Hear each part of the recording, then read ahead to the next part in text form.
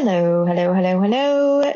Monique and I recorded this episode about 2 weeks ago during the beginning of the pandemic. I just wanted to let you guys know the timeline of this episode.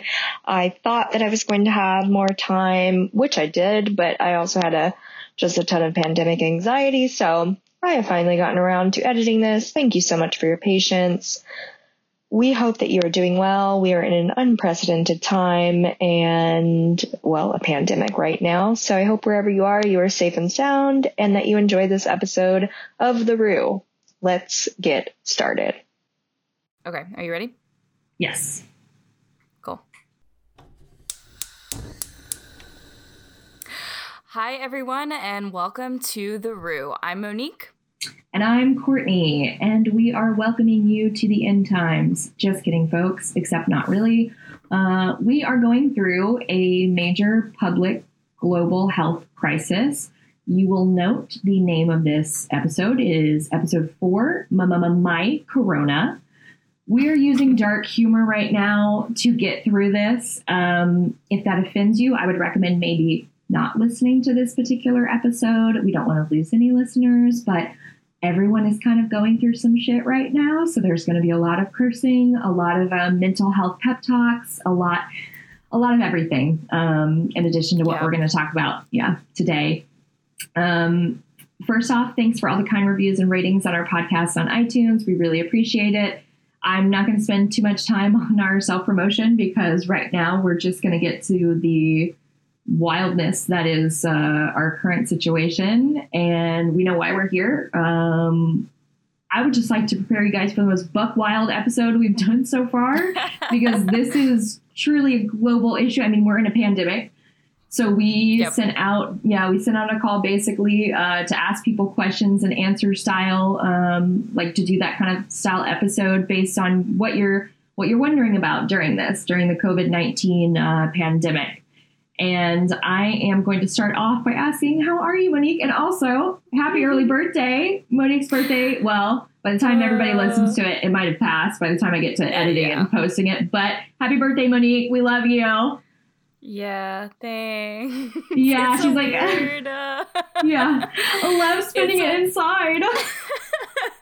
It's an awful time to have a birthday. I really feel for everyone who has a birthday in March or April right now. Yes. So I've been like I'll talk about me personally, and then I'll just give some context on where New Orleans is. But me personally, not doing well. Mental health is tanking every day. All right. Happy birthday! Yeah, and then it's added on top of it's my birthday on Monday, and I can't celebrate, and I'm not talking to my friends like I normally am, and it's just I'm prepping myself for just a really bummy birthday, which I will later make up whenever all of this is over. But it's just damn, this is a depressing time.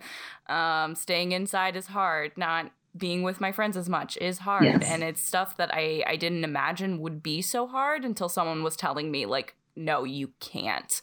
So, yeah, it definitely makes me appreciative for these things, and I will appreciate them hopefully a lot more whenever I'm allowed outside again. 6 weeks, 8 weeks, we don't know. You're not sure. Who the hell knows? But New Orleans is also weird. We're actually in the middle of what should be festival season, and the weather's warming up. This is usually a time whenever a lot of people gather and get together and everything like that. All of our festivals are obviously canceled, so people are really upset about that. It's very sad. The government right now is mandating it's weird because there's a lot of mixed messaging from governments across the US, which is super frustrating. Yes. Can I just cut in to say, because I'm reading lots of reports, from the US, but obviously reading a lot more from Europe. So the federal government hasn't really, it's basically been up to the states, right? Just decide how to respond. I'm actually not super clear on this. The states do have a lot of power on how they respond, because I mean, it's they're governing in individual countries in a sense. And the pandemic is different in pretty much every state. So I think that's why states still have full control. But I know the federal government is giving guidelines and the states are pretty much following those.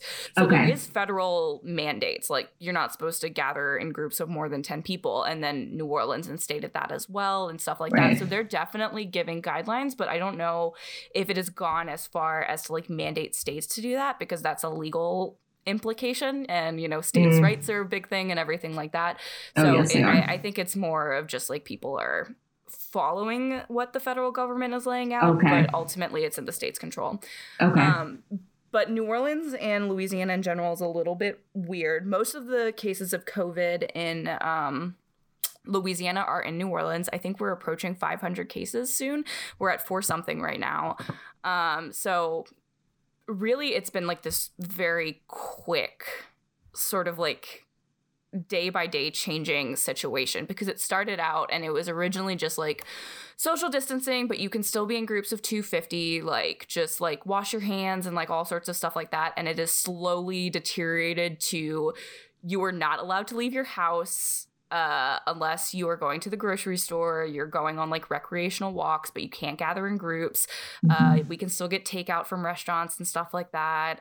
We can still like go to the pharmacy, but like anything that is claimed non-essential is like not happening anymore, and they're advising us like not to like go over to our friends' house anymore or things like that or whatever, which before that like you still kind of could as long as like you were in smaller groups, but they're kind of like cracking down on that, especially as we're able to test more people and we're able to realize like how big of a community spread it has been here in New Orleans. So wow. Yes. And like we were discussing a little bit before we started the show that New Orleans, just had Mardi Gras, which if this virus has been around for as long as we suspect it to, and people have been infected without knowing, that was probably a big, St. Patty's Day too. We had to cancel that actually.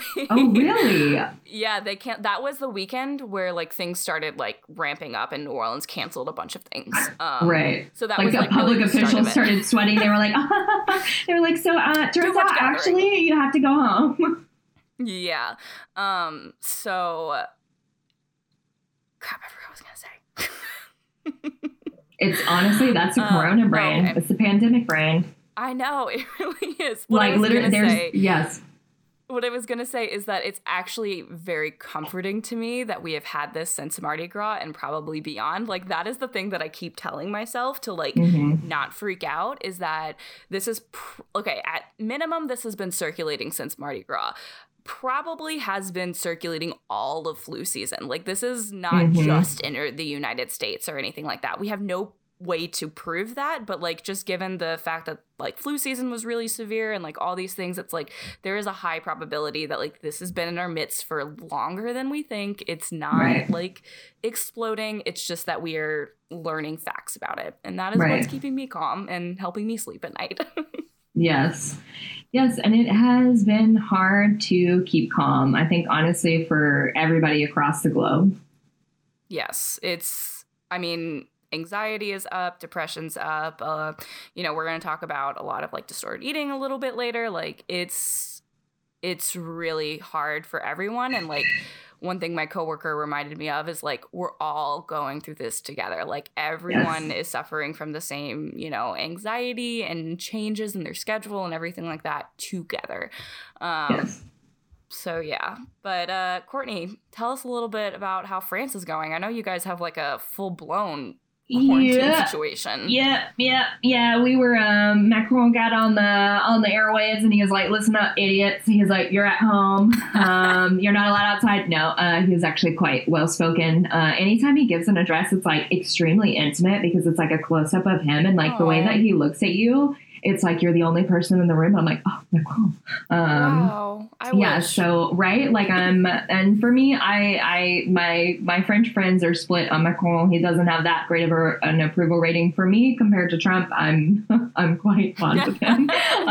You're great, Macron. Yes. So one of France's problems, obviously, is that we're so close to Italy, which saw Italy is currently still being devastated right now. Also Spain, too. I was reading recently, And that might, maybe it's, I don't know if they have a direct like link to what kind of caused that. I think what I've been reading, the suspicion is cruises in the Mediterranean are so popular, and Italy is just a huge destination for travel in general. And so the northern region, I believe, is like what's being most affected. But for France, we're seeing a huge uptick in cases. Basically, the name of the game right now is, you can't leave your house unless you're doing a few specific things. Ours is more strict. I was just showing Monique before the show. I have like an actual little permission slip that I have to print out. It's in attestation. So basically I'm giving my address, I'm giving my name, I'm giving my birthday, and I'm basically saying, okay, I am leaving my house for these reasons during the pandemic. And so either I can do it because either I'm an essential worker, so like I'm a healthcare worker, grocery store worker, doing something like that, and I can't work from home, and that's not possible. So that's okay. You can do a little bit of physical activity as long as it's within 2 kilometers of your house and you're doing it alone. You can't really go with a partner. You can, however, if you're like a mom or a dad and you want to take your kids out, that's okay. I mean, they have to have the guardian to be out in general, I think. I think you only have to do like 1 permission slip for that, but I have no idea because I don't have children. I just have a pug. And, but I do have to mark, like, usually I'm just using the permission slip to say I'm going to walk my dog, which is like the last reason. And yeah, so besides that and buying groceries and stuff, like you're really not supposed to go out. And if you're out gathering with your friends or something, you can be slapped with, I think it's €135 fine. And today, I was reading, like, I'm in like a bunch of different international groups, like in my city and online and in France and stuff. And so, of course, everyone is sending each other news. And so basically now they're also threatening people with jail time. Like if you're really like driving, to like other cities and you're not supposed to be traveling right now. And it's quite shocking because so the whole point of the European Union, was to ease travel and to make it easier. And like this feels very strange to suddenly have these lockdowns in place. I had to very tearfully say goodbye to a lot of my close friends in my international group that I wasn't prepared to say. Yeah, I wasn't prepared to say goodbye to them until this summer when they were supposed to leave. And like, they had to get back home. Like 2 of them went to Canada. 1 of them went to England. Like it's just a bit of chaos right now. And I feel quite lucky though, because like I'm in a house with some space. Like for me, I mean, yes, my mental health is not great right now. It really depends on the day. I think that there's just sort of a general cloud of anxiety over most people. And that's okay. I think that, it's important to have realistic and healthy expectations of yourself. As somebody who is a big productivity person, I'm trying to remind myself, like the work that I get done, like I want it to be, like it's okay that I'm not doing as much right now. Because I've also had to remind myself of that. I know that you're more used to working at home, but like, yes, I think like going from not working at home as much, or at least like I was doing like half work at home, like half in the office, half in a coffee shop, like that kind of deal. But like for me, it's like, it's what you're saying of like, there's a lot of anxiety right now. It is okay not to be productive. Even if you're used to working from home, it's okay not to be productive because of like your mental health and like everything that's going on. But then like there's this added bonus on top of it if you're not used to working from home, that it's like, how the hell do I do this? Yes. I've never in my life, except for maybe like, no, not even high school, because we moved around from classroom to classroom. I have never in my life like just sat in one place and done work, and now all of a sudden I have to, and it's like driving me crazy right now. Yes, yeah, I work from home full time. I have been doing that for the last year, and even for me, I would say that I'm somebody where I'm like, okay, I usually know my typical schedule. And right now it's up in the air. Like my sleep schedule has been changing because of anxiety. I'm trying to be gentle with myself because of that. And what I've done right now is basically, so like we have I would say a smaller size house, especially considering like American standards. Like in Europe, it's probably like, ooh, big, but we live in like a suburb area. So, like we haven't really had any like police checks and stuff. That's for more of the downtown where there's a lot more people. But so in our area, we're lucky to have like a 2-story smaller house with like a little front yard, little backyard. So I still get to move around and work out. But I've been like, I am the type of person, like I'm either like full fetal position or like full, like I am working out like 3 times a day just to get rid of the anxiety that's inside me. Yeah. So it's been intense. Yeah. For sure. Also, one thing I'm curious about, how are grocery stores there? So actually, Alex and I, before the official lockdown went into place, we went to the grocery store together. It was pretty busy. That was before things got super serious. But it's like a little local market that we went to. So it's not super big. And then he did the grocery shopping the other day because we're trying to just go out once a week for groceries. So we're keeping a lot of things, freezer. But also so before this actually got to be a big deal in February, we were already kind of looking at the news and seeing, some things happening. And we were just like, let's just buy some pasta now, just in case, because we're going to use it anyways. Like, we're going to buy some pasta, buy some rice. Yeah. And we were really lucky because, we did it a bit earlier, I think, than everybody else. But I think also because, I had friends who were working in biotech and stuff, and they were like, hey, this is probably going to be a thing. So, I mean, it is what it is. But, everybody, we're just trying to take it day by day. And for me, that is basically just going to be getting ripped while also eating a sleeve of Oreos sometimes in a full day because that's what it is right now. And I'm trying to be gentle with myself about it. We're going to talk about that more when we get into our questions and inputs from listeners. But that's that's great that you stocked up. I was actually just asking because, America is going crazy right now. It is true. All the pictures that you see, it's like every grocery store I go in, there are multiple aisles that are just completely cleared out. I have not been able to find rice. I have not been able to find dry beans. I have not. Chicken and beef and stuff like that are very hit or miss. I go to one grocery store and they have absolutely no chicken. And then I go to another grocery store and they have no ground meat, but they have tons of chicken. And it's every day it's I feel fine, and then I go into a grocery store and I'm like, oh my God, it's the apocalypse, even though it's really not, and we have plenty of food and things are okay. It's just people are freaking out. Yes, yeah. And it's interesting because it's so herd behavior and sociology, panic buying, and it's good that people are now putting limits on what we can buy because it actually allows the grocery stores to restock in time. I hope they do that here. Yes, well, they've done it already because my dad is a manager of an H-E-B store in Texas, and so they've been very strict. And now their hours, I think, are 8 a.m. to 8 p.m. so that the employees have time to restock. So it's but I think that's and for me too, there's been a lot of talk about people hoarding when they don't need to. I think that, if you are an average person who doesn't, necessarily have maybe a mental illness like anxiety that compels you to maybe hoard necessities, or you didn't have an unstable childhood where you feel like you have to have extra food, it is unfortunate because we're seeing some of those resources being taken away from more high risk groups, like when older people are going out to grocery shop because they don't have anyone to do it for them. But at the same time, it's I don't know. I'm whenever I see a news story, which I'm trying to limit myself to once a day, I'm just trying really hard not to judge.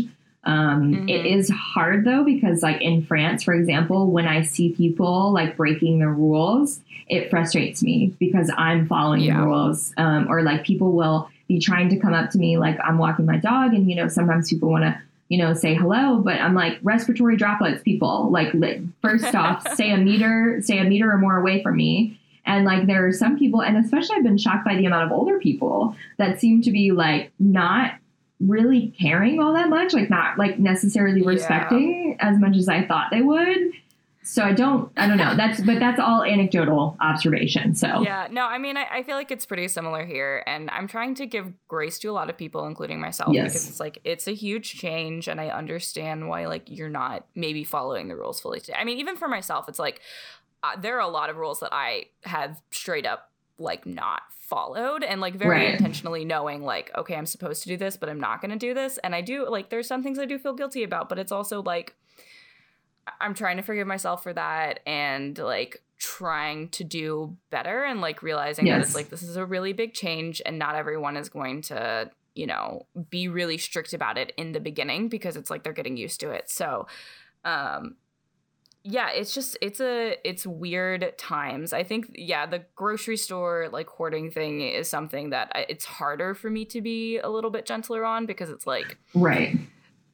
yeah, and like, I think it's just because it elicits like a very emotional response to me to like not see food on the shelves, and then like I freak out, and then I'm mad at people for making me freak out because they're hoarding toilet paper or rice or whatever, and it's like, there's so many people in need, but it's like, I don't know, man, there's no playbook for this. Like, we're all... Exactly, because I was talking with another friend of mine who's from Louisiana, and she is now, I think she might be, she's maybe in the Midwest, but she's away from her family, and she's not going back home because her family's house is already like filled up. But we were talking, and in some ways we were saying, we wish, since we're from Louisiana, we wish that it was almost a hurricane, because that hurricane, at least you can see it coming, and it's physical, and it's there. It's a natural disaster. A pandemic is also a natural disaster, but it's one that's, you can't see the virus, like, you know, in the air unless you have special equipment. And it's almost like a bit, you know, it's like, okay, we just had this huge wave of post-apocalyptic films for like the last 20 years. And now it's like, like it kind of, it stokes, like we have all these images in our minds of that. And even in hurricane, you know, panic buying, like where people hoard resources and stuff, that made more, I think, logical sense to me. I remember, I think a lot of us are going through some PTSD from natural disasters like Hurricane Gustav and Katrina. I remember taking cold showers. I remember makeshift doing you know, doing whatever you could, eating MREs from the army that like were handing out resources. So there's a lot of stuff in the air. I mean, like that, and that makes total sense. I mean, someone in my life really described like this anxiety well, and it's like, for people who experience things like hurricanes, it's like you've prepped for the hurricane, and like you're waiting for it to happen, and it never comes, and like that is like exactly what the anxiety feels like. But it's like, yeah, I'm used to the hoarding, like I'm used to like the anxiety around some like impending doom, especially just like living like where I do. But it's like, for those things, it was always like, there's a reason for this. It's like your power could go out, you won't be able to go get the groceries or whatever, and then like not having that logic for this is like stressing me the hell out. It's like, there's no reason for me to hoard water or toilet paper or whatever. It's like, this is not what this is. But I think we're just so ingrained to like think of emergencies like this that we're going all out in the ways that we know how to prepare for something like this. Right. And I think for everyone across the globe that looks a little bit differently, because for example, it's like, okay, if you're in California, like suddenly your earthquake preparedness is going to look different from obviously pandemic preparedness. From the Midwest, tornado, you can see it, you know, the storm conditions. There's so many things where, it is like we're waiting for something. We're not sure. It could come. Maybe it's already there. Maybe you're already infected. Don't go around people. But ultimately, the thing is, you know, like, I'm not here to judge anyone. For example, if you cannot do your job and you literally have to obviously work to make a living, to make rent and stuff, and you can't do it from home and you have to go into work. I know, unfortunately, a lot of people have lost their jobs or been fired so that they can file for unemployment. I hope that the government provides some sort of aid package for like United States citizens. In France, I'm not sure what it's going to look like, but, you know, I'm not going to judge you on that. But if you can stay home, stay at home, because we're trying to do is flatten the curve. I mean, everybody's probably heard it, you know, if you've been online, which I think most people are online because a lot of us are basically at home. That's the only thing we can't do right now. So happy birthday, Monique. It's a great time to be turning 25, everyone. I also just want to use this moment to send a special shout out to Nintendo, because I think they are the only reason I am going to get through this. Like, the sole reason I will come out of this sane is because of Nintendo. So thank you, creators of Zelda and Animal Crossing especially. They're truly heroes in this time. Hope that everybody was able to get their download or their delivery. I know that, I don't know, there were some GameStop is like, which is like just like the worst store in general. They're like, oh, stay open no matter what, you're essential. And it's like, no. Fuck those guys. Also, it's like there's so many ways you could have got that game. You can buy it on the Switch, people. Yes, like, yes. I judge both GameStop and anyone who goes into GameStop to buy it at this point. Yeah, so that's our PSA. You can download things. Like, I downloaded Sims 4 again from Origin on the Mac. They had a great sale.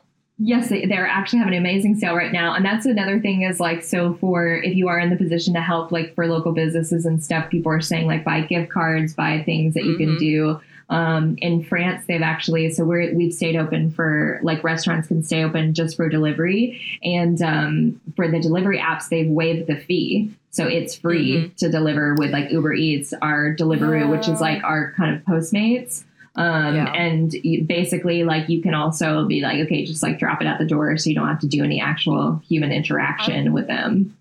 I'm pretty sure, I don't know about y'all, but Uber Eats here, I'm pretty sure like their no delivery fee has been a scam, because there's still like the service fee, which I'm pretty sure they've doubled, because we had to pay like $15 to get something delivered here the other day. And I was like, this is not shady. Free. Yeah. And it wasn't like the tip or anything. Like, it was in addition to that. It was Uber's cut. Yes. Like, okay. Damn, guys. That's a little shady. Well, Uber, you're listening. You want to comment on that? Fuck you guys. Yes. And on that positive note, anyway, let's get into the content of this show. Yes, we're going real loosey-goosey, people. We all essentially have a gas leak right now in our apartments or homesteads or houses. Like, we are just, everybody's cracking up just a little bit. So, but we reached out to people and we asked questions. So Abby asked, I bought a ginormous head of cabbage. Do y'all have any tasty or healthy recipes for cabbage? Panic buying cabbage. If you're panic buying cabbage, suddenly you've got a shit ton of cabbage. Monique has got solutions. Cabbage is the thing to panic buy. I love cabbage. There are so many things you can do with it, and it's also great for times like this or any time of need or panic, because it's just something that you can really stretch for a long time, because like throughout generations, it has been like a source of sustenance for people suffering from disasters like famine or war, or even just suffering from poverty. So like even today, there are just so many things you can make cheaply with cabbage. And additionally, cabbage is really great for the long haul. It can last for up to 2 months in the refrigerator if you don't cut it and you minimize bruising. Wow, and if you that's a long time. And if you freeze it, it can last for almost a year and a half. Like, cabbage is a hardy vegetable, so if you ever need something that's just gonna like last a long time and you can do a lot of things with, it's cabbage. So anyway, Abby, here are a few things that you can do with cabbage, or at least my favorite things you can do with cabbage. The first thing is smothered cabbage. It's one of my favorite recipes from my mom, and it's super easy. All you have to do is, chop up an onion and some sort of like salted meat like tasso, and you saute that. And while you're sauteing that, you cut up your cabbage. You should keep it in larger chunks. I think my mom may actually just like put the whole leaf in there. But if you want to just cut it in half because you want it a little bit smaller, that's cool too. But once your meat and onions are browned, you throw that in, and you throw that in with a little bit of oil and just like a little bit of water, like a few tablespoons to cover the bottom of your pot. Mix that all up, cover it, let it smother for a few minutes, like maybe 15 minutes, then open it up once it's wilted down a little bit, season it, cover it again for maybe another 15 minutes, and let it go until it's like really wilted down and very, very soft. And then you can season it to your taste again. So that's really easy. We usually eat that as a side, really, but I'm sure like if you really loved cabbage, you could eat that as a whole meal, to be honest. I've made the terrible mistake of being hungry while we're about to record this podcast. Woo! All right. That sounds delicious, Monique.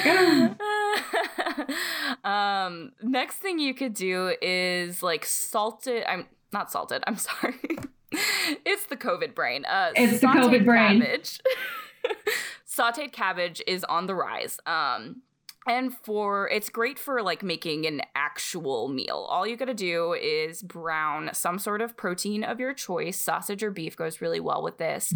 Add some oil or some butter, and then add in the cabbage that you like thinly chopped up and saute it until the cabbage is mostly soft but not mushy. You're not smothering it like the other one, so you're not gonna cover it and you're not gonna try to get it like super, super soft. This is just enough so that it's not like super crunchy whenever you eat it. And that's like the basic recipe. You just saute some cabbage with some meat or something like that. But there's a lot of ways you can build on this. It's one of those recipes that you can just do a lot of different things with. So you can add peas or onions or bell peppers, or maybe like you can throw in some rice with it. You can really just customize it to taste however you want and to include whatever ingredients you want. So if you have like other things, you can just like throw it in here. It's very easy. That sounds so yummy. Next thing is that cabbage is awesome for salads. I love making cabbage salads, and usually whenever we make gumbo, my family will usually thinly chop up some strips of cabbage and mix it in with vinegar and olive oil, salt, pepper, and make just like a little side salad for us to eat with it. So I could totally see you doing something like that and just adding whatever you usually eat in salad. I know people are very different, but like you could just like throw in some grilled chicken or some carrots or whatever, or you could use a different dressing. It's really great for that if you just like want a nice light meal.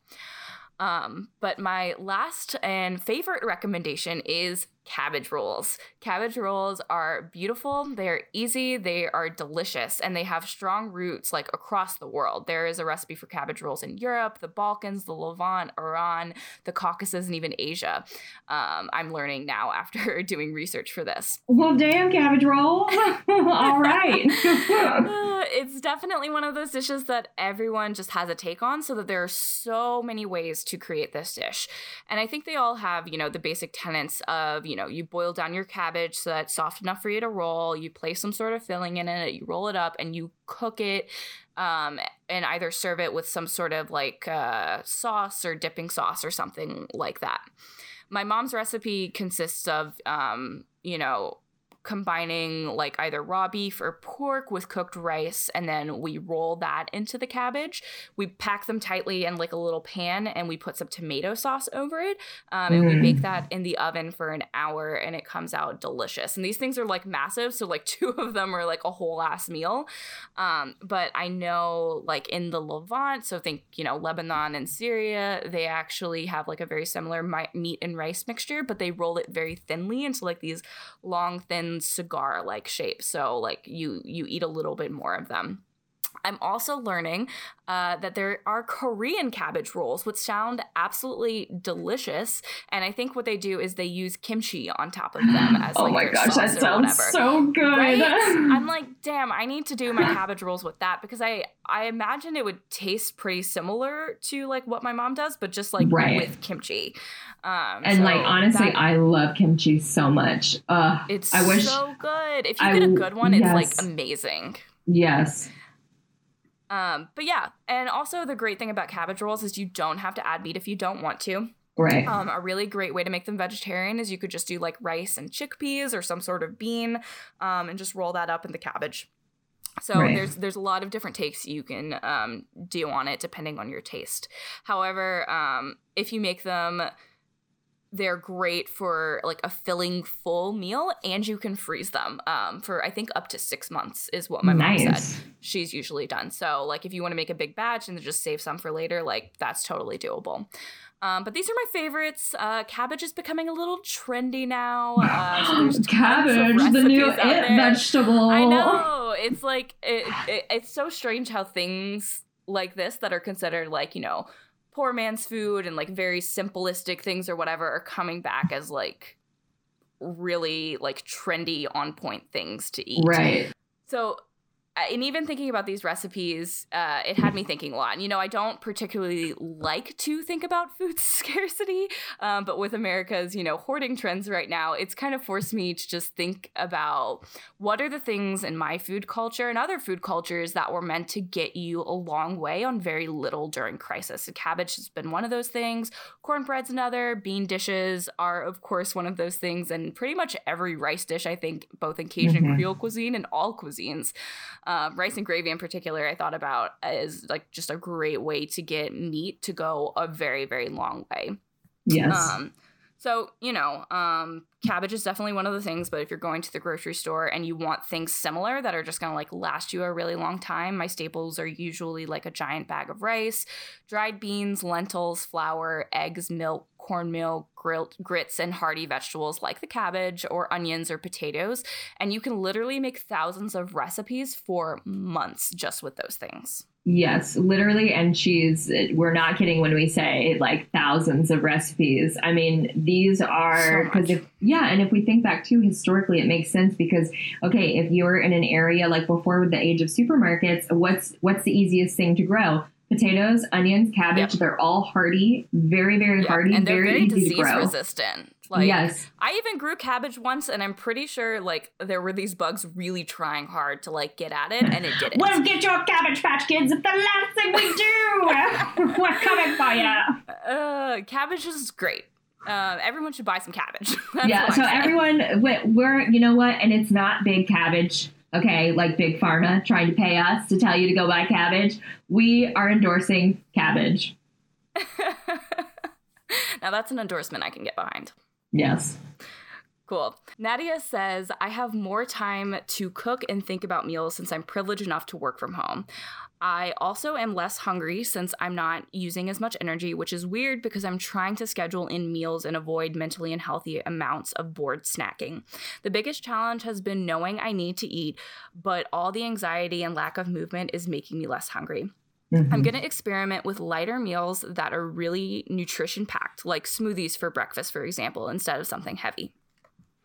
So this is a super interesting submission. Thank you so much for sending this in. And it's a great point because nutrition needs change during times of rest. Sometimes we're more active, sometimes we're less active. But we also want to say that this is a hard time for people for falling back into disordered eating, or maybe let's say you've never necessarily had a relationship that's been disordered with food before. But in a pandemic, I think that, I would largely say in American society, it's pretty promoted to like emotional eating is not that. And it's not that uncommon for many people. I think for some people, it becomes a bigger issue than others, but there's been plenty of jokes about it, plenty of memes about it. And so I'm just going to say, too, like, I think that it's great to think about, okay, I'm trying to think about nutritionally packed meals and stuff like that. But if you are stress eating in this time, be gentle with yourself. Like mindless snacking, I think that it's really important to just be very soft with ourselves at this point. We are in, something that we've never really experienced before, and we all respond to things in different ways. And, for example, like for this submission, like that might be a great step for you, but maybe it's different for somebody else who's like, okay, actually, I'm, experiencing a binge eating disorder, and I bought the food that I needed, but I'm going to have to put it away so that I can, if that's that person's decision, and, they have that safety plan with themselves. So it's weird because now we're thinking of food in terms of, I think, more survival, but also this is such a huge issue, and we don't want to just skip over it because honestly, it's coming up a lot. Yeah, totally. I mean, this is a really hard time for mental health, and food has a lot to do with that. And it looks very different for all of us. Like Nadia said, it's like it can manifest in like I'm too anxious to eat, or it can be overeating. Yes. I've talked to pretty much the majority of my women friends about how our disordered eating is surging because of quarantine, especially mine. Like I had like a really rough time, like in a similar period where I wasn't going out as much, like after college, whenever I was job searching and everything like that. And it's like, that's just bringing up so many feelings of like what that was and how how many body image issues came out of that. So like this is a really scary time for me because I don't want to go back into that, but also it's like balancing both that fear of like I don't want to be in that place again, but also trying to be gentle with myself and realizing that this is just like uncharted territory for me. So I just want to reiterate what Courtney said too, that, you know, now is not the time to beat yourself up. We are all going through a major life change together, and eating is going to look different no matter what. So just be gentle with yourself. It's okay if your body changes, and if your anxiety or depression is changing your relationship with food, there are lots of things you can do about it. But like the key thing is to just not beat yourself up. And Nadia really outlined some great suggestions that she's trying out for herself. I really love the idea of like packing in a lot of nutrients into your food or breaking up your meals, both for if you're having trouble eating or if you feel like you're eating too much in a way that's like unhealthy to you or makes you feel bad, because I don't think any of us should be feeling bad that if we're like eating things that make us happy. Like it's okay to eat more cookies than usual. Like if you're sad right now, like that's fine. But if it gets to a point where it's like, I don't feel good, this is not healthy, then that's where like the problem is. So like don't beat yourself up too much, but like, you know, there's things like that we can do to help us regain, I guess, like normalcy. Like that's what it feels like to me. It's just like having a structure so that it's like my body and my eating can feel normal. Yes, absolutely. But also, if you're still in a place that lets you go outside, you know, taking walks multiple times a day has really helped my anxiety a lot, as well as just making sure that I'm still connecting with my family and friends somehow. You know, I'm checking in with my coworkers a lot more during the workday. I'm calling my family and friends during walks. I'm visiting all my friends in their new Animal Crossing towns. Just things like that help me get out of my head and make me feel more human and normal and connected. Also, just want to say, get a therapist. Like, if you are struggling right now, find a therapist. Lots of therapists, including mine, have transitioned to online therapy. There's also so many like services like that now. I think there's like BetterHelp and Talkspace and all sorts of things like that. There's a way for you to connect with someone right now, and I think a lot of us need that right now, even if you don't feel like you maybe need it continuously, you know? Yes, absolutely. And I think, you know, and we realize that not everybody has the resources. Like, for example, I have transitioned with my therapist to doing FaceTime because we can't see each other in her office. And she's told me, you know, that plenty of people have canceled and stuff on her because they're unsure of, you know, if they're going to, you know, be able to afford therapy. And and for me, luckily, my job has not been disrupted. My financial flow has not been disrupted. And I am in a very privileged place where I can, you know, get that therapy. But definitely, I think what Monique said about, so, you know, calling people, I think this is a really interesting time because we're seeing a lot more of like, we're reaching out to people. I mean, it's an extremely anxiety inducing time. And when we socially distance, we don't have to emotionally distance, and we don't have to completely cut off communication.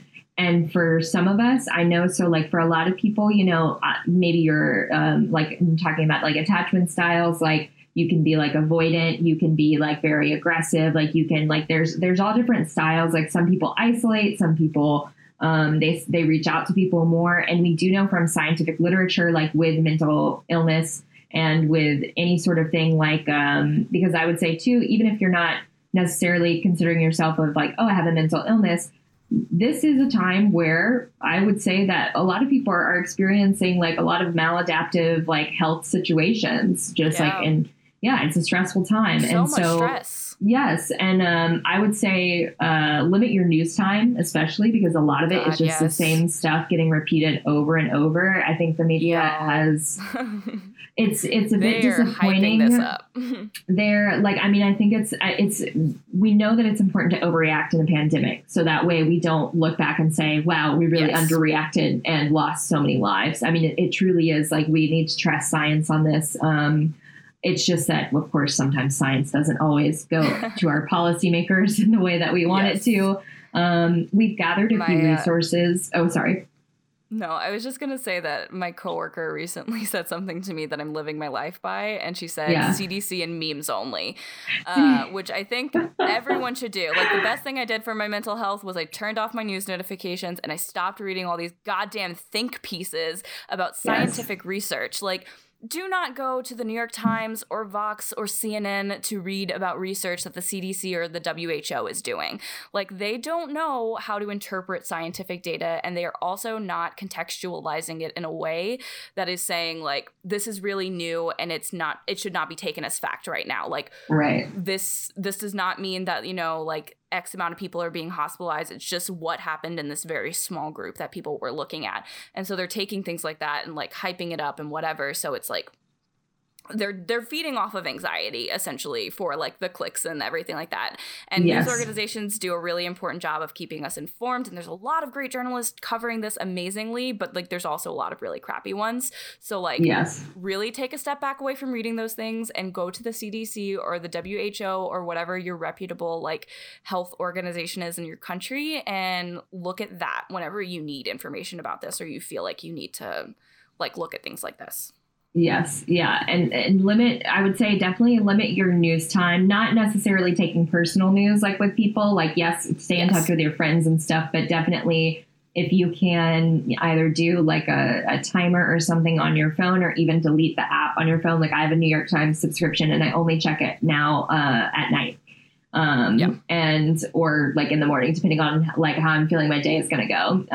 But, you know, connecting socially through virtual means, like if you have like internet access and a smartphone and stuff, which I think for a lot of people they do in the Western world, practicing self-care through proven techniques. So this is, you know, I always get frustrated because like every like think piece that I've found across is like, now's the time to like start yoga and like deep breathing. And I'm like, this is good advice, but it feels patronizing because, you know, these people aren't always saying like, hey, we are in an unprecedented epidemic. Yeah. And so that's what I get irritated about. Same thing with all the people. It's like the same exact thing with all the people that are pushing, you should start a new hobby right now or learn a different language. And it's like, what if we just decided to like make it through the day and feel our emotions and cope with the fact that our world just radically changed in less than a week? Like, what if we just did that? Yes. Be realistic. Yeah. Be realistic about your expectations with yourself. And I am somebody who would be that person, not ever telling people like, oh, just like start a hobby and like blah, blah, blah. But I am that person who does start a million hobbies. Like I literally have like a robotics kit waiting for me where I'm like, I can't wait to like dive into this at some point during this time. But it's also hard. Like, it's sort of like, you know, when you go to the beach or like you go on vacation and you're like, I'm going to bring like 2 books with me. And I'm like, you literally crack open like one for like 20 pages. And then you like bring them back and you're like, I didn't do any of the things I like set out to do. It is okay. All the time. Just be realistic. Yeah. And I'm going to provide. Yeah. Go ahead. I'm going to stop. No, I'm just going to provide. We're going to do a big Facebook post with like all of our show notes because we have so many links for you guys. But Health Harvard blog, I really like basically anywhere that's like proven to be reputable and to have good scientific information. CDC.gov. I would not recommend, not Vox. For example, not Vox. Like don't goop yourself right now. Like I'm totally okay if that's like, you know, if that's like if you're having like a spiritual journey and stuff, not here to judge that if that helps you, but we definitely want to rely on science now more than ever because that's what's going to help us. We do have more questions to get through if you guys are going to go along with this wild, crazy ride that we have. But first, we're going to take a quick commercial break and then we're going to come back with you. And we're going to be talking about nudes, not the ones you send on Snapchat. Okay. And we're back. So Jerry asks, can y'all do something about homemade nudes? Like an easy, minimal ingredient homemade pasta shapes, ramen, pulled nudes. I love the abbreviation of nudes so much. Thank you, Jerry. That truly made my day. And I'm going to let Monique take it away on this one because I have never in my goddamn life made pasta ever. I am also a very amateur pasta maker. I have experienced doing it by hand only a couple of times, and I got a pasta maker for my KitchenAid for Christmas, so I'm slowly learning how to make pasta, but I've only done it like 2 times. However, I do think that this is one of the perfect times to start learning how to make pasta from scratch or anything really from scratch and just like learning those techniques. Pasta making may seem super hard, and while I think the processes are very intimidating and daunting, it's actually quite basic once you really understand it. And you only really need like the right kind of flour, water, and maybe some eggs. That's it. Like it's very simplistic in the recipe. And fresh hot pasta, of course, hands down, is better than any pasta you will buy in the store, unless you're in France and can buy pasta from Italy in the store. Apparently. I know. I was just telling Monique, I was like, I've literally never ate fresh pasta because we can in the store buy it like it's in the refrigerated section, like you would buy pastry dough or like well, I guess in the US we have it with like usually what's the ravioli like but it's like super good pasta because it's from Italy. Yeah. So yeah. So tell me about your nudes. Fuck you guys. But anyway, a few things. Not our listeners. Experience. Just me. No. Fuck Courtney and her like luxurious lifestyle in Europe. My luxury nudes. Anyway, here are a few things from my very limited experience in making nudes. I have never like truly hand pulled noodles before. And I would really love to one day, but I have zero experience there. And I highly recommend that anyone who wants to do any sort of pasta making get some sort of tool to roll or cut your pasta. If you have the time to like hand pull your pasta and create noodles and everything like that, that's great. But it's more so that you have the option to either hand pull or have a machine help you, which is obviously much quicker. Right. And you can get a hand crank pasta maker for pretty cheap online too, though I highly recommend you get something that's automatic. Just have something that's going to be able to help you do this, because if you spend so much time like doing it by hand the first time, you're less likely to do it later.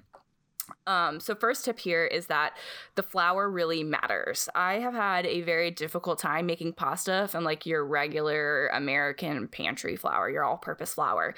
It's just never come out right ever whenever I did it with just that flour. And a lot of recipes suggested using semolina flour or mixing semolina with regular flour.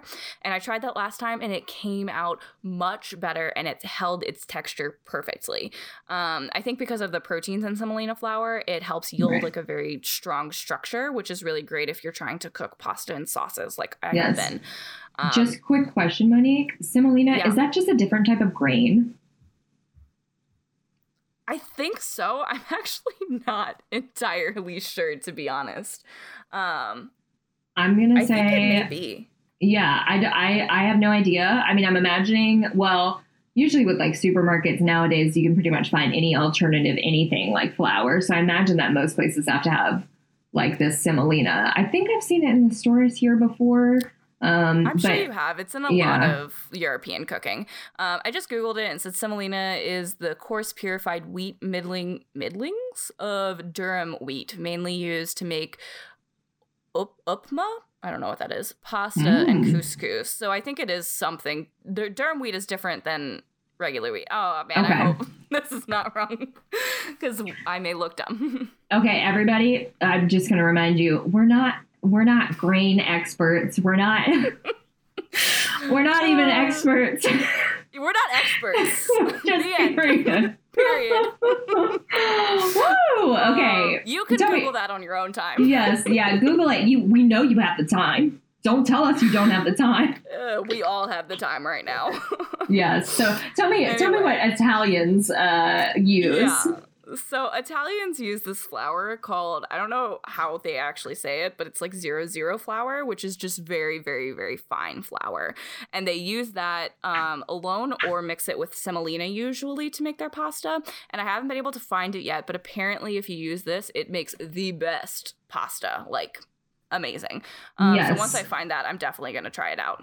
Yes. So actually, now that you mentioned the numbering system, so in France, we have a numbering system too for our flour. I don't know if it's like the fineness of the flour for like, because you can buy like different flour for like brioche or like if you're making like general other stuff. And it's like I've seen 45, I think, or like 60. Like I'm not quite sure the science behind it. I've never seen that in an American grocery store, though. Yeah, I did read a little bit about this whenever I was like researching flowers before. Yeah. So the way Europeans like sort out their flour is, I think, by like the coarseness, and that's what like the number represents. So 00 is very fine, and then there's other numbers for different things. So you select like the grind and like the coarseness or whatever that you want for whatever you're baking, whereas Americans organize their flour by its utility. So we have all-purpose flour for obviously all-purpose things. We have bread flour. We have pasta flour. Like, self-rising. We organize it by like whatever you're going to use it for versus like the actual like coarseness of it. So it's just a different way of like packaging and organizing things. Because I do miss self-rising flour a lot, because I miss like having that like rising agent inside of it, because now I have to like figure out, I'm like, oh god, like there's like 8 types of yeast in France. I'm like, oh oh god. Yeah. But anyway, yeah, so for Asian noodles, there's actually a lot more diversity in the flour that they use. There's regular flour, but there's also mung bean flour, buckwheat flour, rice flour, like the list goes on. There's a bunch of different ways to make pasta. And I have no idea how any of these work for each other, because I have never made any sort of like Asian noodles. Right. But they all go through a very similar process of choosing the right flour, working the dough, and shaping it to meet whatever needs you're trying to accomplish. One thing I will suggest is that if anyone is new to pasta making, may I suggest that you start with gnocchi. If you're new to pasta making, or you want to make something easy from scratch and you don't have a lot of tools, this is a really, really great pasta to start with. I recently made it for the first time with absolutely no tools, and it was really that simple. Yeah, gnocchi dough is just freaking Bear Grylls over here up in her kitchen. Gnocchi dough is actually just made by combining potatoes, all-purpose flour, and egg. That is it.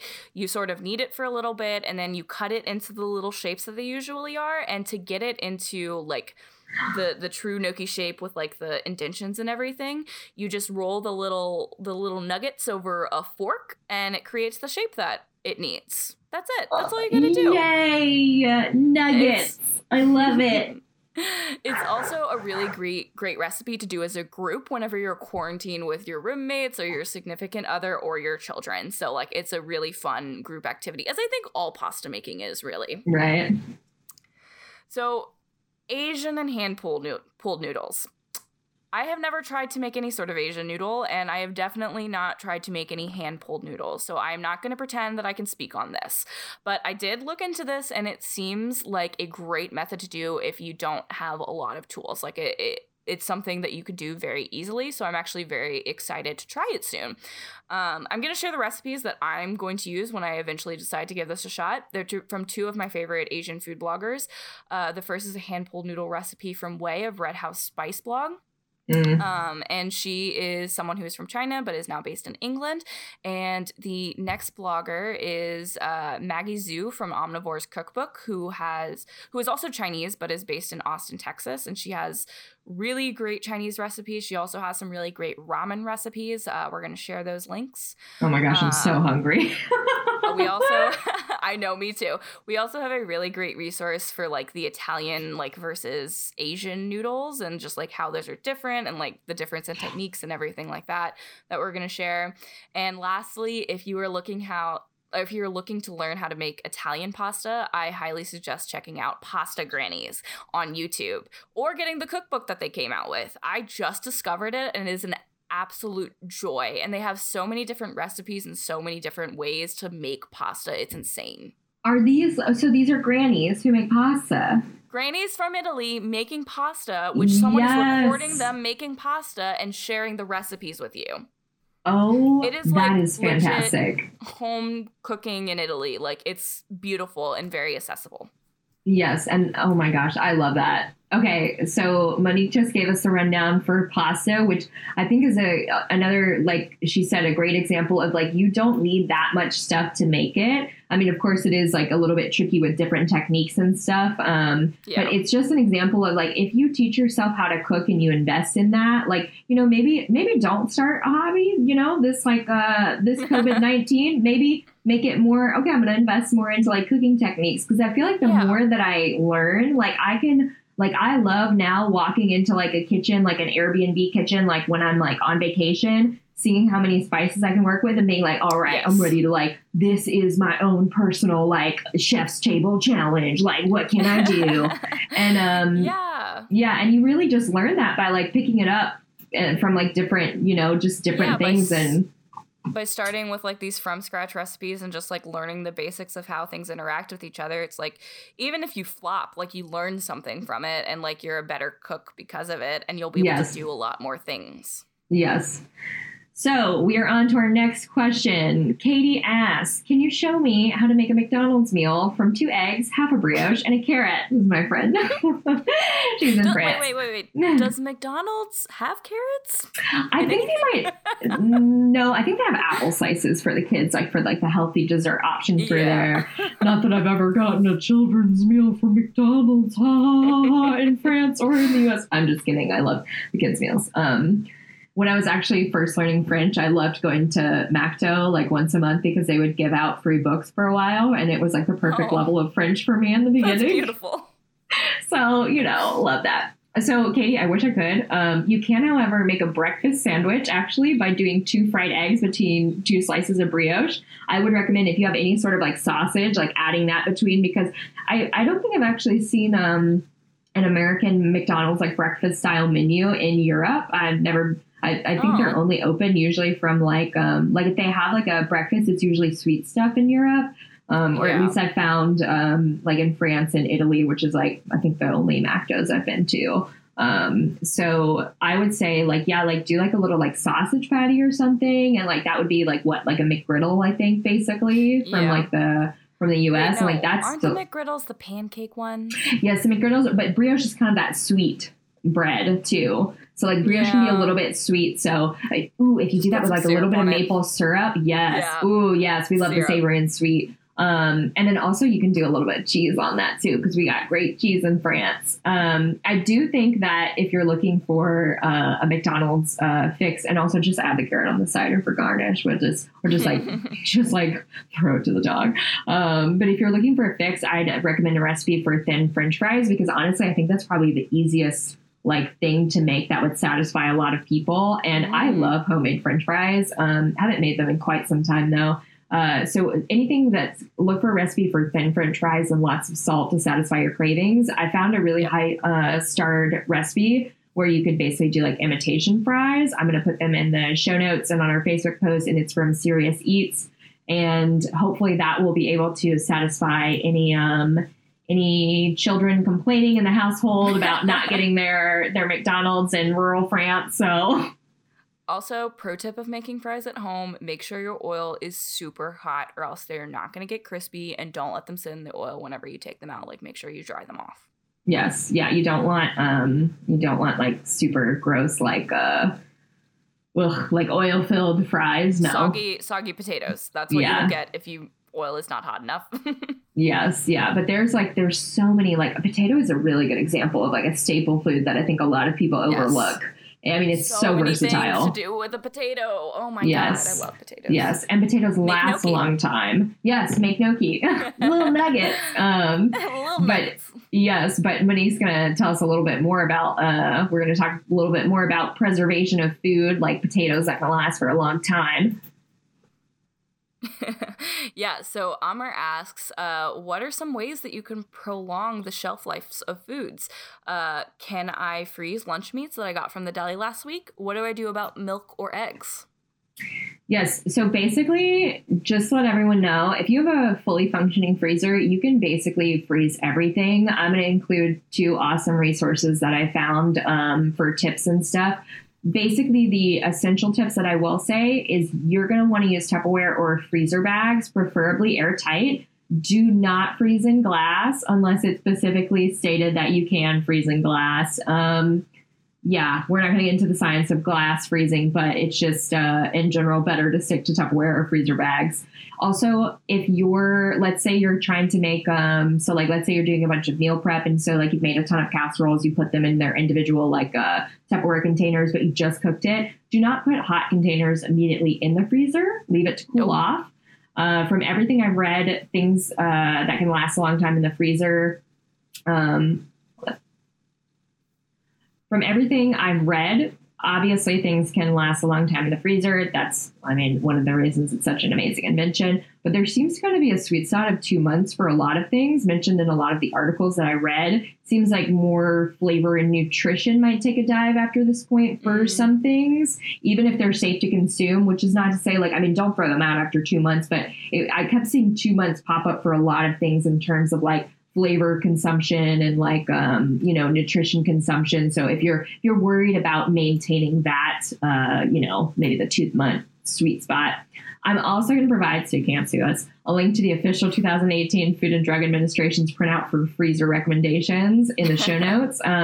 Monique is about to tell us why this is a little bit overly cautious, but I'm just saying you can't sue us.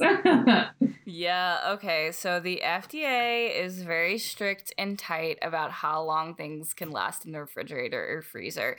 You will notice that if you even just glance at that sheet that we're about to share. And this is for good reasons. They are a food safety organization, and these are time frames that we can guarantee food will be safe for consumption. And this is really great, especially at restaurants where you don't know who is handling your food and things like that. However, at home, it doesn't necessarily mean that your rice or chicken is spoiled after 3 days. It means that there's more of a risk because bacteria is growing on it to a point where like it can make us sick, but it usually won't. Like most people, I'd wager, would like keep things in their fridge for like a week or something like that. And that is usually fine. Yes. I just don't want people to freak out when they read those things and it's like, oh my God, my rice is spoiled after 2 days. And I'm like, you could still eat it. There's just more of a risk. Right. Yeah. And an increased risk. It's just, we don't want to tell you something. And then if you get sick, you're like, well, the Roo said, you can't sue us. And we are not authorities or in anything. Back to our other point. We are not experts, period. Yes. We're just not experts. We're just existing. We're just sort of floating around. But I will say, another thing too, is like, for freezer burn, that's kind of why you want to do that airtightness. It's not, I think it's also to do with food safety, but also flavor, because nobody wants to eat freezer burn stuff. No one wants freezer burn meat. No. But anyway, Amr, to answer your specific questions about, deli meat and milk and eggs, deli meat can definitely be thrown into the freezer for about 6 months. Whenever you take it out and defrost it, it's going to be a little bit watery. Don't worry, just drain it. It's good to eat.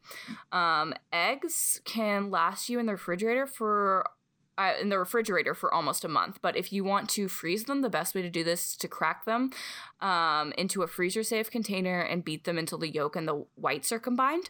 I highly suggest that you get some small containers and only put like 2 eggs per container, so that if a recipe calls for 2 eggs, you're only defrosting 2 eggs instead of a giant tub of eggs. Your partner comes in the kitchen like, my God, you're defrosting all 60 eggs at once. Yeah, don't do that. That would be weird. Don't be weird. Anyway, next thing is that you can definitely put a jug of milk in the freezer for up to 6 months to a year.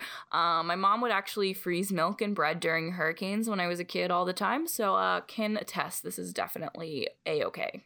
Yes, I also want to add, we freeze baguettes all the time because basically the grocery store will offer, they'll be like, oh, buy like 4 baguettes and like get another 5th one free. And it's like very competitive between bakeries. So we like to buy extra baguettes and then freeze them. You do have to like basically eat them though all in one sitting, or else it'll get like super hard once you reheat it. So yeah.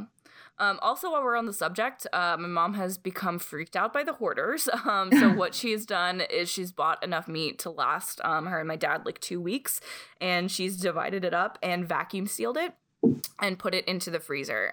So this is great for anyone who's feeling super anxious about not being able to find ground meat or chicken on the shelves. Just, you can freeze that for now. Don't buy a ton. Like, you don't need all the meat. Just have enough so that if something happens, like, you're okay. And that's good practice for every day, to be honest. Yes. And then, obviously also for your veggies, just buy them pre-frozen or canned or dried, and they're going to last you through the apocalypse. Just don't buy them fresh if you're not going to use them immediately. Yes. Yeah. So on to our next question in this lovely apocalyptic time. What are some good recipes with ramen noodles? What are some good recipes for building up your immunity? That was Donna, my sweet mother. So for ramen noodles, we actually covered this a little bit in our last episode. Basically, we recommend adding frozen veggies and any protein source available into your ramen. I love to add like a soft boiled egg as a great addition because it makes it feel like having like real ramen again. And it's super cheap if you want to add it in just as your primary protein source because eggs in general are super cheap. I've also made like the ramen eggs, like where you pickle them in a jar. And actually, this is a good time because it takes a few days for them to like fully develop. There's some really good recipes for that. But I really want to address this question about immunity because this is something that we see a lot in the media when it comes to public health and when it comes to ideas about like what health is. And so, for example, like there are, a million ads for like vitamin supplements and stuff, like all just, anywhere you go, there's like something that's like being advertised to you as like a superfood or like a super vitamin or like things that are going to like boost your immunity. And the thing is, I want us to talk about scientific literacy right now because it's now more important than ever in a pandemic to address this issue. There are a lot of wild things being circulated during this crisis. But one thing that I would like to passionately remind everyone is that we must rely on scientific facts. Granted, science is imperfect. It is often produced by government or private agencies for various purposes, but science is also much better than someone trying to sell you snake oil cures, which is my main concern right now. I don't want you to go buy like a CBD oil that somebody like hasn't tested or hasn't gone through like the FDA because they promise that it's going to like help you somehow during the COVID-19 crisis. So, and also like if somebody's telling you like, oh, you need to stock up on like spinach because it's a superfood, like, yes, spinach is like, it's a great nutritionally dense vegetable, but like if that person is telling you that it's going to prevent COVID, please punch that person straight in the face and direct them maybe to some better sources on the internet. Now, I always love the health blog at Harvard University because they have great information. They invite different scientists and doctors and medical providers to like write different posts. So we're not going to get into a hard biology for this episode because I'm not equipped for it, nor do you probably need to know more than what's important for the average person. The immune system is a system. It is made up of various parts. It is very complex. The idea about boosting said immune system, you cannot see it, but I'm doing finger quotes around boosting the immune system is a popular health phrase that we've seen thrown around a lot in the media. But the truth is that your immune system, if you're not immunocompromised, is probably doing a good job of working right now. As of my typing, Harvard says we actually don't have a scientifically proven direct link between lifestyle and enhanced immune function. So notice that word enhance. So boosting, we don't actually have any links to like, okay, as in somehow you're operating better than the average non-compromised person, which I think is very important for us to remember. There is no magic pill. And honestly, the way that you can best defend yourself is by taking the best precautions and by doing small steps that promote healthy lifestyles in general. I know that this is boring. I know it's not sexy. Science tells us to protect ourselves by practicing good hygiene, washing hands, keeping clean, etc. Especially now, the name of the game in life is to avoid environmental assaults and promote healthy living strategies. So we're not boosting our immune system. We're just keeping it intact as best as we can right now. So basic science over the years has told us that means in general, we can follow these guidelines. Don't smoke, eat a well-balanced diet with lots of fruits and vegetables, exercise regularly, maintain a healthy weight, drink alcohol only in moderation, get adequate sleep, and try to minimize stress. This is so unsexy that I literally almost fell asleep writing this list.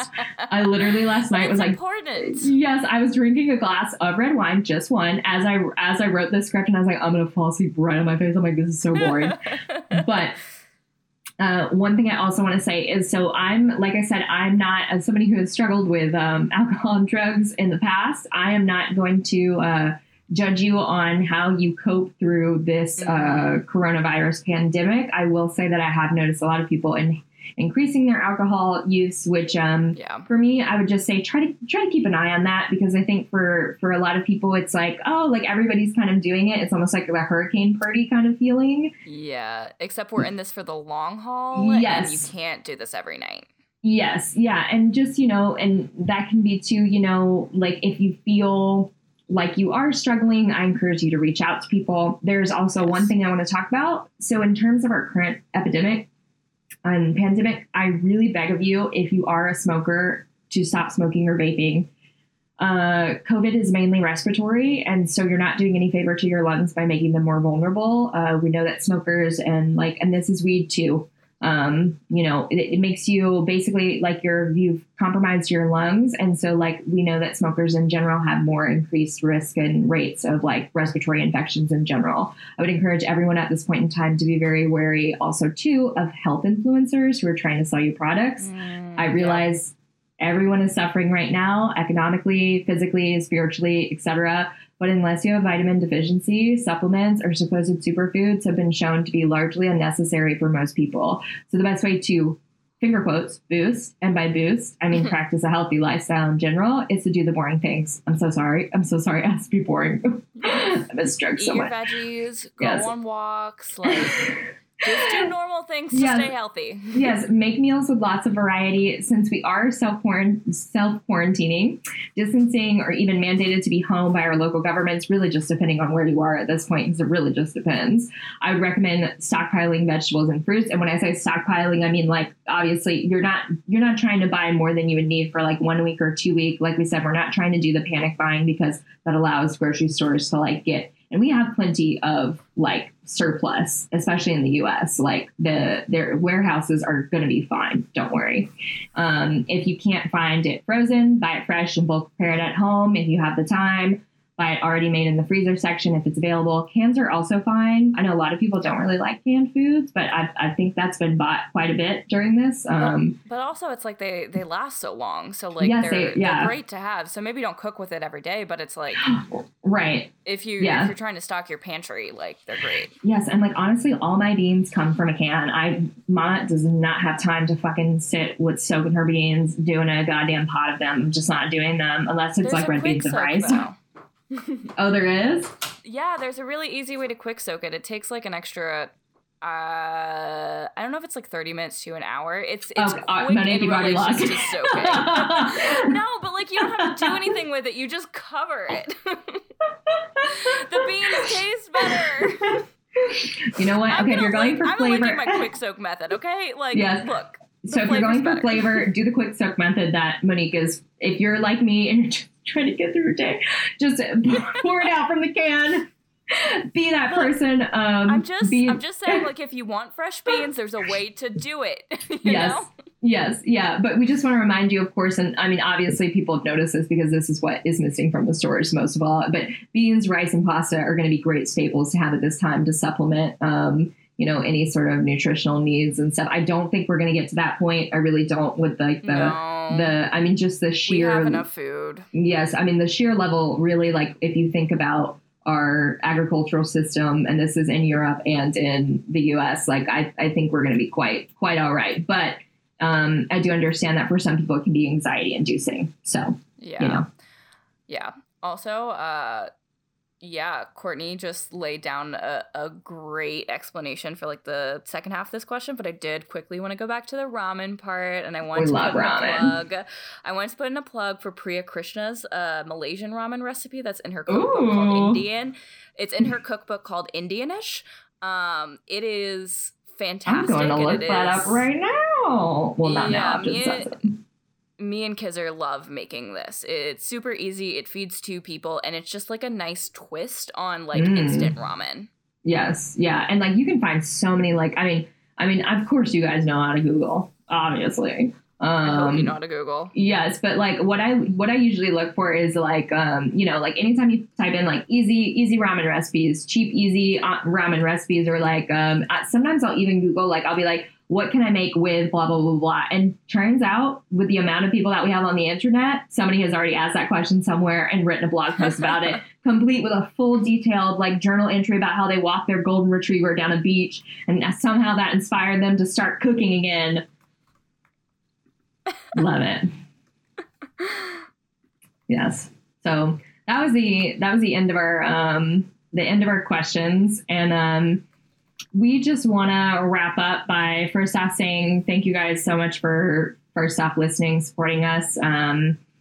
But we also just want to give a special thank you to those who are providing essential services during this difficult time in a truly unprecedented global crisis. We are talking about not only our healthcare providers, but the administrators, the grocery store workers, the mail service providers, restaurants and local businesses providing food delivery. We know that these are difficult times for everyone, and some people are truly, truly suffering due to the economic fallout of this. Like we said, it's been absolutely unprecedented. If you are unable to work from home or your job has forced you into a difficult position by telling you to leave, or basically just use your paid time off, or has laid you off so that they know, because I've heard even from some friends, they've been directly fired so that they can actually file for unemployment, which is like just a devastating situation for business provider and employee to have to be put through. But we want to offer our condolences to all of these difficult situations, to everyone going through this. Nearly every industry, I think, has been affected by this pandemic. So we just want to say that not that everything is going to be better, because we can't promise that, but that we're with you in this, where a lot of people are suffering, and we just want to let you know that our support is there for you. And of course, we're also going to encourage you to practice good hygiene by washing your hands, respecting your local government's instruction for moving around in your community, keeping a meter, so that's 3 feet basically, or even 6 feet if possible, from another person when you're out, going for your self-insanity providing walk by yourself, like outdoors, because it's okay to be out as long as we're keeping a safe distance and you're not actively infected. Yes. And just being gentle with yourself as we ride this thing out, because it's going to be wild for a while.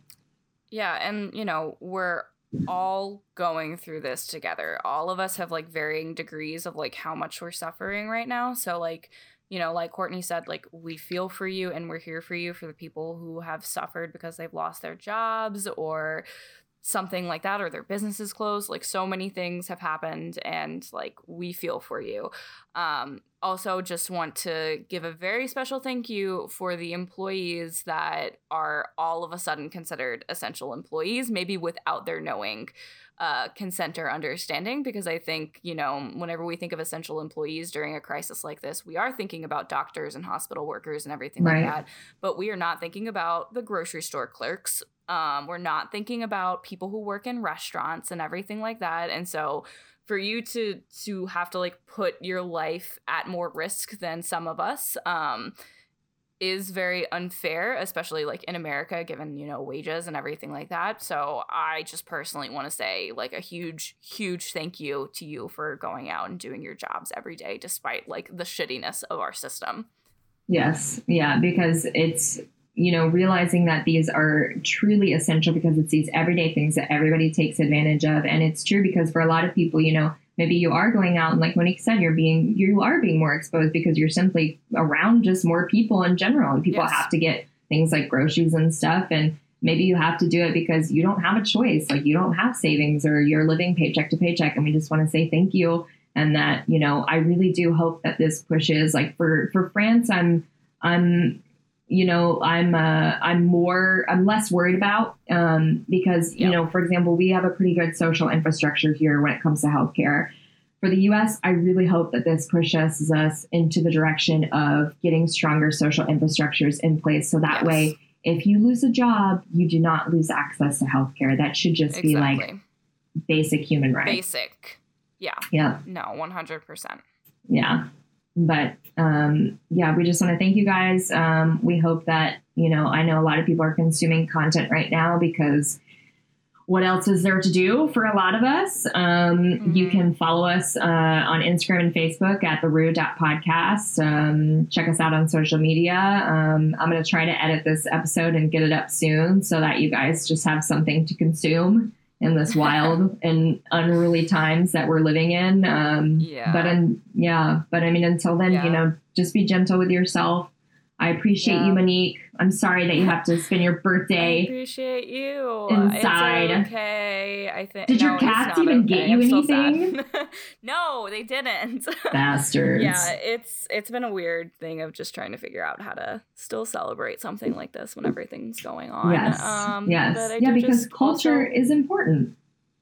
Yeah, and celebrating is important. And I also just want to say, like, it's okay to be bummed right now about things being canceled. Like, I think there's this overwhelming sort of, like, push that we need to selflessly like be okay with having to give up things. And it's like, yes, we do have to give up things and sacrifice, but also it's like, it's okay to not feel selfless about that and to be upset about it. It's okay if you're upset that your graduation was canceled or your birthday party was canceled or like whatever. Like, you don't have to be okay with that right now. Like, you can be sad.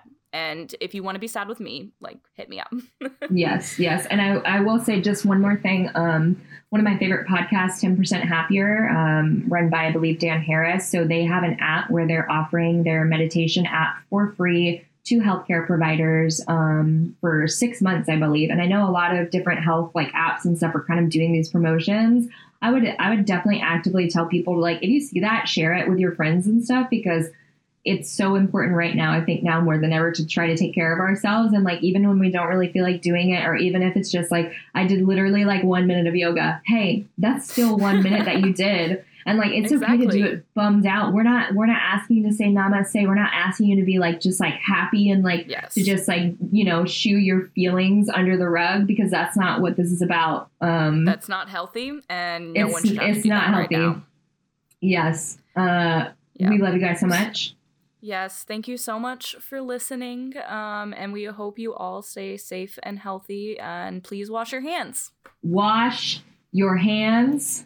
Wash your right now. Hands. When's the last time you washed your hands? Do it right now. Go wash them right now. You can We're wash suddenly them getting aggressive at the end of the episode. Oh no, we've officially lost it. We have absolutely lost it. We've definitely lost it, but we're gonna leave you guys. We'll probably, I'm hoping, gonna be able to do another episode. I mean, for us, the quarantine, we're expecting it to last at least 6 weeks. So that's usually with our, we're doing it like about every 3 weeks is what Monique and I have the resources to do, but we shall see. Maybe we'll do 4 in a row. Who knows? One every week just because we're bored. We're like, let's talk about the food in Zelda. Woo! Actually, we should talk about that. we really should. Yes. I'm also playing Overcooked right now with Alex. It's so fun. I highly recommend it. I need to check that out. Yes, I get a glass of wine, get a glass of your favorite thing, not the bottle. Put down the bottle, just get the glass. Yes, and you go and you play your game. Beautiful. Speaking of which, I'm about to go play Animal Crossing for the next 12 hours. All right, Monique, we're going to let you go to play Animal Crossing. All right. Thank you, everyone, for listening. Bye.